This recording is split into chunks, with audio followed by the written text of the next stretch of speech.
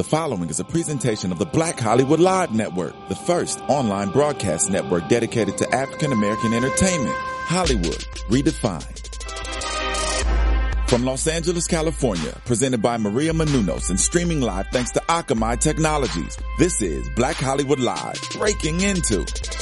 Featuring in-depth interviews with today's most influential entertainment figures, highlighting their tips, tricks, and techniques on breaking into the entertainment industry. You're listening to Black Hollywood Live. And now, the host of Black Hollywood Live, Breaking Into. Hello, welcome to Black Hollywood Live. Happy Friday. I'm your host, Jessica King, and today we are joined by a very special guest. Please welcome Hollywood's top event planner, CEO and creative director of AOO Events, David Merrill. Hello, how are you? I'm good, how are you? I'm awesome, thank you. Thank you so much for joining us today. I'm so excited to be here. We're glad to have you. Well, let's jump right in. You started your career initially in insurance, correct? Yeah, I was recruited out of college by an insurance company, and largely because I had an accounting degree. Okay. So, yeah, it was not where I am now, but... Well, was event planning always on your radar? Like, how did you make that transition into event planning? I didn't even know what event planning was. I mean, I grew up in Ohio, went to school in Ohio, and so I graduated with an accounting degree, and I moved out here with the insurance company. Okay. It was through friends, I started to find out that there was an industry, and this was back in the late '80s, where the industry was still somewhat in its infancy, and discovered that there was an industry that I didn't even know about, and somehow found my way to it, and befriended a guy who owned a company similar to the one I started, and he posed the question, would you like to be in special events? And I'm like, okay, sure, whatever. Didn't really know much about it, but I thought it would be fun, and I was kind of weaving my way through industries, I knew I wanted to be in business, and I wanted to be in business for myself. I just didn't know what. Right. But it was within the first month and a half that I was, I landed somehow this big job. At that time, it was like a $40,000 job. I was like, oh my God, they spend this much money on parties, and it was a flawless party, and I knew instantly that I loved the industry. And then I just carved a path, and I just like, okay, I'm going to be on my own with this industry, and I just started to learn everything. Yeah. And, at that time, they didn't have schooling for what we did, for the hospitality management industry. So just kind of learned it as I went along. Well, that said, without the schooling, at that time you said they didn't have the schooling, but also considering that you didn't have any previous background in it, was it a lot harder to break into that business?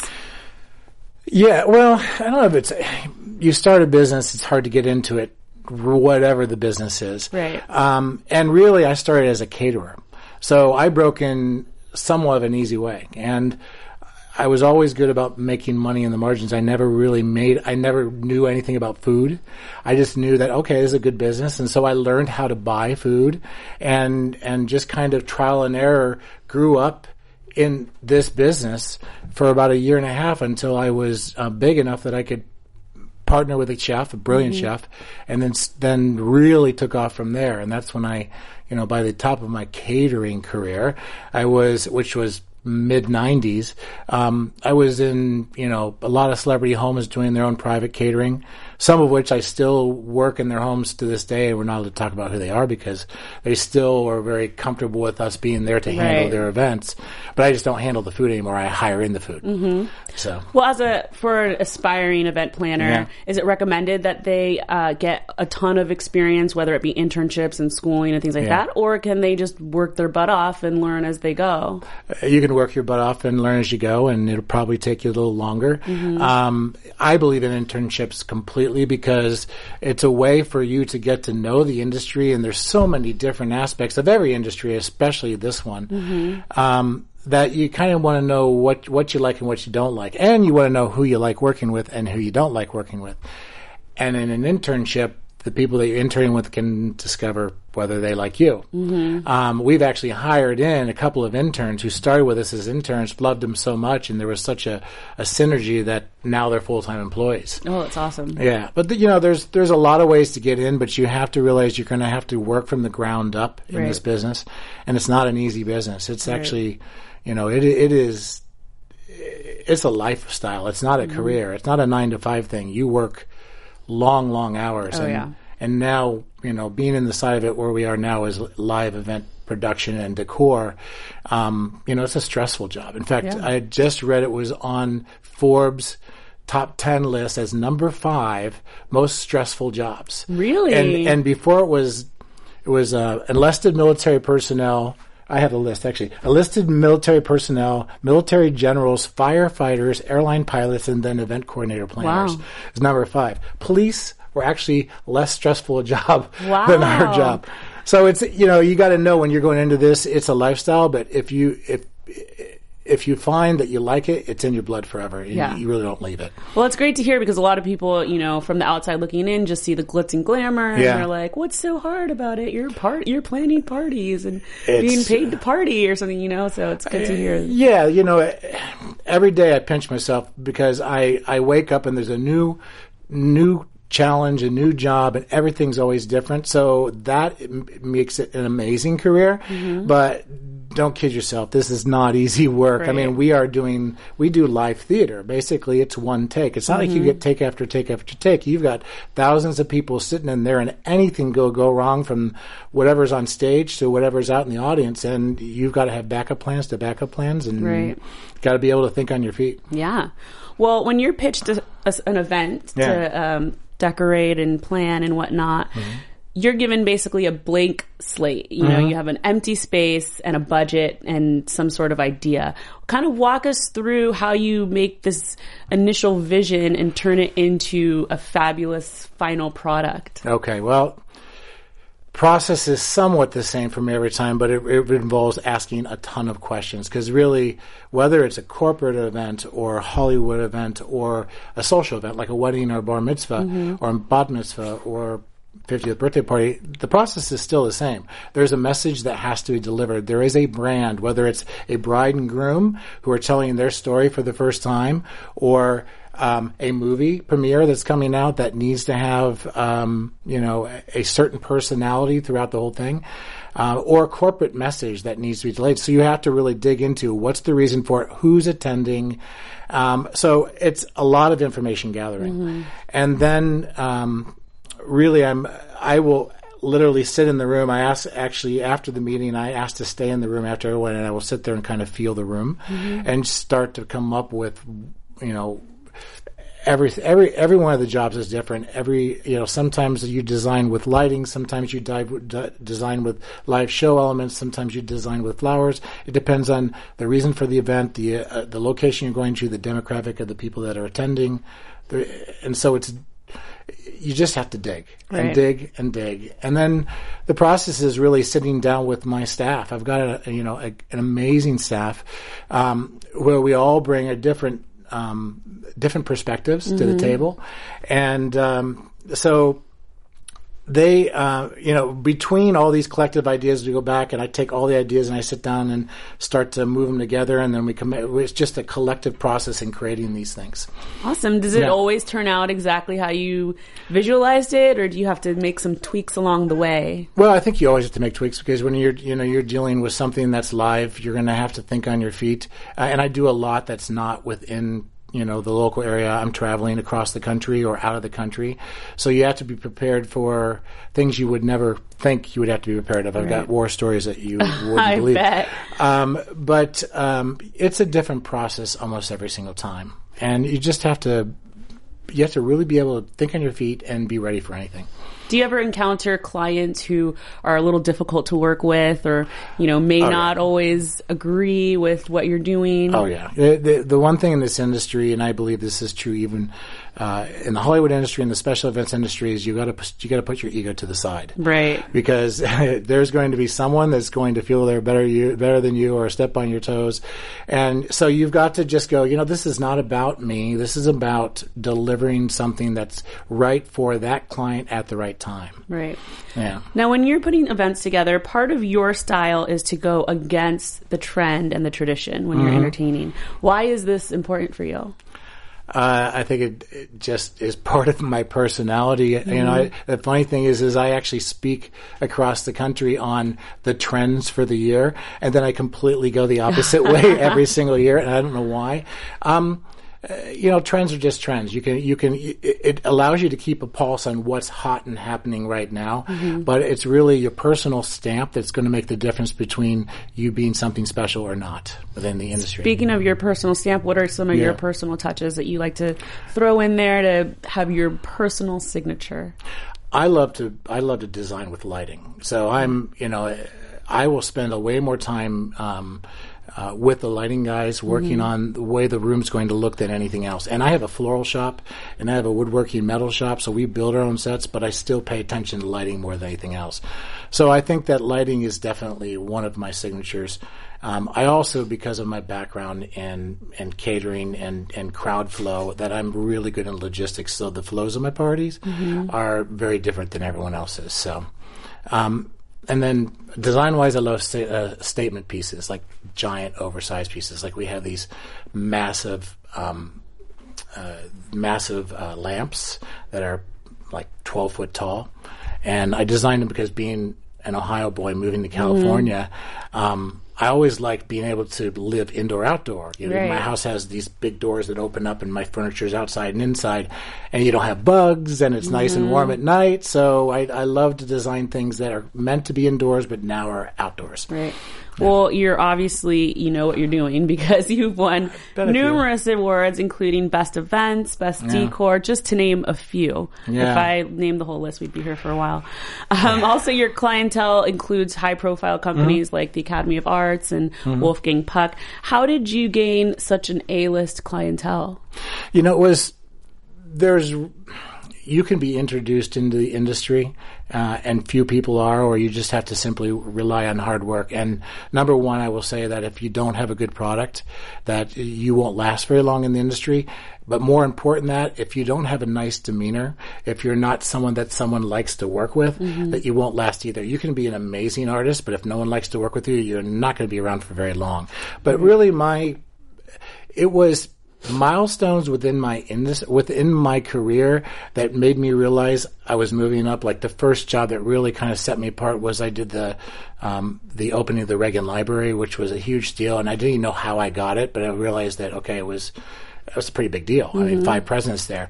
And then you find these clues along the way that just kind of go, you know what, you're actually doing it. I did an event for Berry Gordy. Oh, wow. It was in honor of Berry Gordy, and it was 50th anniversary of Motown. So we were doing a Motown review show for Berry Gordy, and I was working with Suzanne DePass, who is his producer on many of the jobs.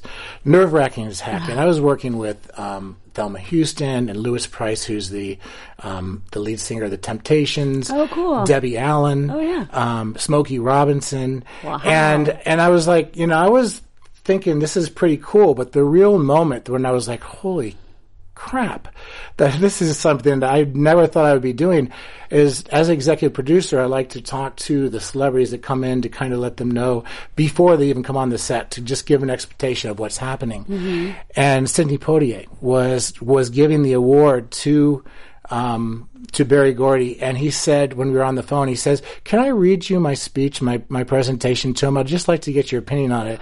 And I was like, yeah, sure. You know, and he read that whole thing to me, and I'll tell you, I did not hear a single word, because all I was thinking the whole time is, you're Sidney Poitier. Yeah. You don't need me to tell you anything. Oh my God. But it was one of those pinch me moments, and those kind of pinch me moments make you realize, okay, I've got something here. Yeah.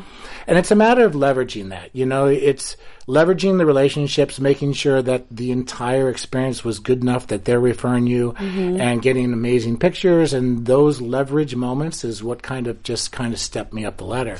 I mean, I'm 25 years in the business. It took me 25 years to become an overnight success. Wow. So, wow, yeah. It's a good lesson. Yeah. So you were able to use some of your own personal gallery, and you created an online magazine. Yeah. Design Dogs. Design Dogs. Tell us a little bit about Design Dogs and how you came up with the idea to use your own personal photos. Well, I'm also a photographer. So I've actually shot my events from the beginning. So I have 20 years of pictures of everything I've ever done. And so I had huge library content. And in 2005, my director of marketing came to me and said, we should do a blog. I'm like, yeah, let's do a blog. I'm like, what the heck is a blog? We had no idea what a blog was at that time. And so we started a blog and had tons of content. And because I'm a speaker in the industry, I always show my stuff as a teaching moment. Here's what I was thinking there, and this is a way of using this. And so I was utilizing the pictures in the blog, and I didn't realize that it gained traction. I was speaking in Melbourne, Australia, and before I went on stage, I was talking with some other event professionals, and they're like, hey, have you heard of this great new resource, Design Dogs? And I realized that they had no idea I was the author, and I realized at that time that it actually had legs that were more beyond national borders. So I realized I had something, and in the last year and a half, we decided to change it from my blog to a magazine. And it's turned out amazing. I mean, we've got really great traction now. We've got advertisers coming on. Wow. I'm not even allowed to I'm not even allowed to do content except maybe once a month anymore, because it's no longer about me. Yeah. It's about really the magazine's about creating a voice for the design special events industry. And I'm real excited about where it's going. Right. Very cool. Very cool. Thanks. How important do you think it is for your career to incorporate other mediums like this? Like Design Dogs? Yeah, like you're an event planner, but now you've gone into the blogging world, and well, it's not even a blogging world. I'm now a publisher, right, which is a whole other world. Yeah, I actually have more than one job now. It was important for my career because we are looking at, I think we learned a lot of lessons from the last economic downturn in 2009, where I was really heavy corporate and a little bit of social. And 2009, everyone stopped and corporate wasn't buying anything, so I was going, where are my revenue streams? So I decided I was never going to allow that to happen again. And for me, it was about diversity, and so making sure that there was diverse products. What I found from Design Dogs now is it's creating a whole other platform for me.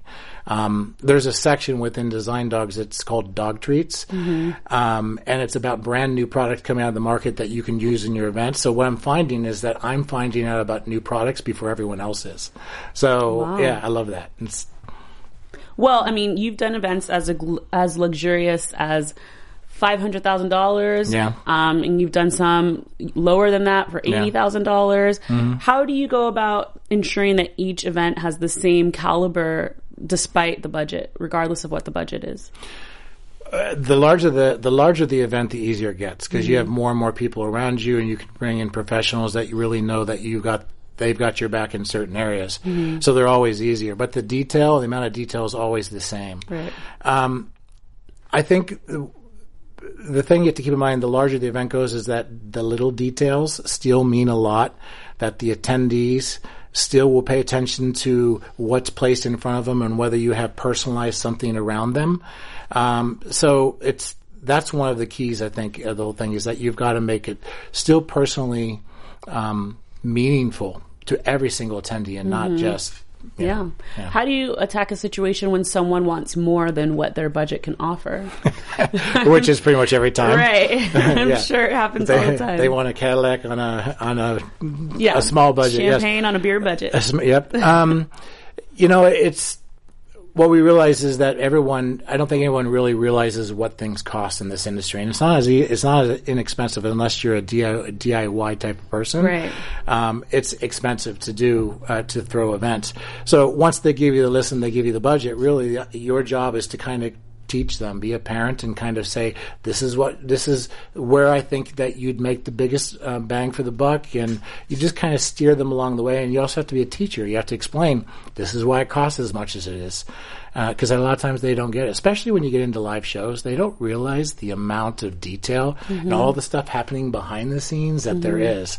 And there takes a lot to create even a production just like this. Yeah. Tell us a little bit about how you continue to keep things fresh and new for each event in order to stay above your competition. Yeah, that's tough, especially when you are a businessman and the creative director. It's really tough to turn off the business mind sometimes. Right. I'm dealing with lawyers and and accountants and employees and their feelings and all these things that really are occupying your time. And then you got to switch over to creative. So I've learned a few tricks to actually switch the mind real quickly and to go back into creative mode and clear the mind so you can be creative. But I believe it's things like continuing to go to conventions, to pay attention to what's on TV constantly, look at the catalogs in the magazine. They're on pulse as to exactly what's on trend now. Pay attention to what's happening in fashion, Fashion Week in New York. These are all clues as on where things are going. And you can't think that you know it all. If you do, you will become irrelevant in this industry. Right. You have to stay on top of what's changing, what's trending. Always learning. Always learning. Always learning. Are you ever able to attend an event as David the guest and not David the event planner? Yes, I have been doing a lot of those lately, and everyone asks if I critique the events, and I never do, because you never know you can't say one event's better than the other because you don't know what their budget was. You don't know how much time they had to think about it. So, but I am trying to learn to be a gracious host and just enjoy and not worry about like trying to pick up a plate or move a chair or something like that. I try to enjoy. Oh, I gotta say that's the hardest part, because it is. When I was planning my wedding, I could not enjoy any weddings without being like, oh, I like that. Oh, I like that. Like I was, and you don't know where to land. Right. Yeah, that's part of the teacher and the parent thing. That's part of, there's so many things you like. Our job is to actually narrow your focus down to the things that are most important. Right. And it is tough because there's tons of stuff out there. Yeah. Yeah. Well, regardless of budget, you've worked with huge events, large corporate events, and you've also done small, intimate events. Yeah. What are some of the differences between creating those different types of events? Say, like, if you were doing People's Choice Award, like an award show, versus a corporate holiday party or something like that. What are some of the biggest differences with those? There's always going to be a VIP at the event. There's always going to be a celebrity. Even in corporate events, the CEOs, the top executives are the celebrities that have to be handled a certain way. That's true whether it's a Hollywood gala or a corporate event or even a social event. So I believe that that you just have to identify the most important people and make sure you give them a little extra attention, and then just simply know your audience and know who it is you're playing to. And you rarely contract your events out to third parties, is that correct? Not the design ever. There's times when I have to do events on the East Coast and the budget doesn't allow me to pack a semi and take it out that way. So it's my job to learn the vendors that are in the area and the best resources and utilize them the best way. So there's many times when I am simply just the puppeteer with the strings. Right. But I'm never not involved in the design, and we're always have our leads there to make sure that every aspect of it, whether it's catering or the show production or the design and the decor, that there's always one of our leads overseeing that group. Would you say that helps your team overall to be more efficient?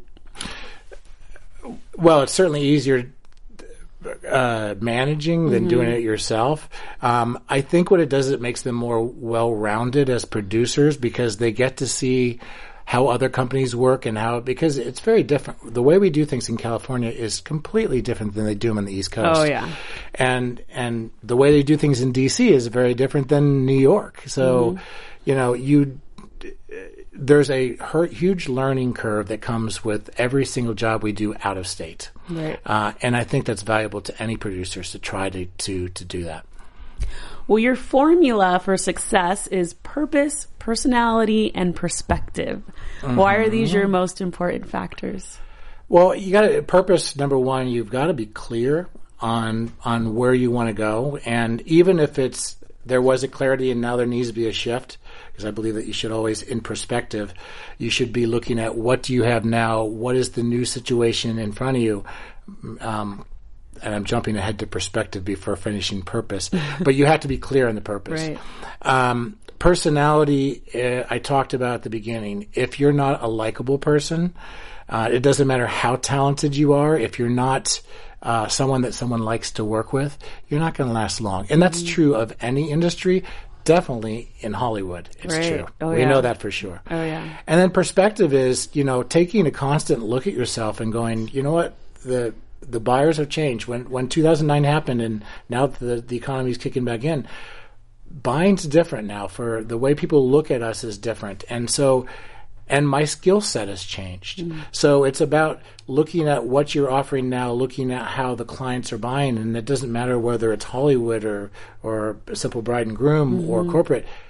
They're all changing, and the way and the world's changing. So you just have to have perspective and know that you've got to go with it, or you'll become a dinosaur. Awesome.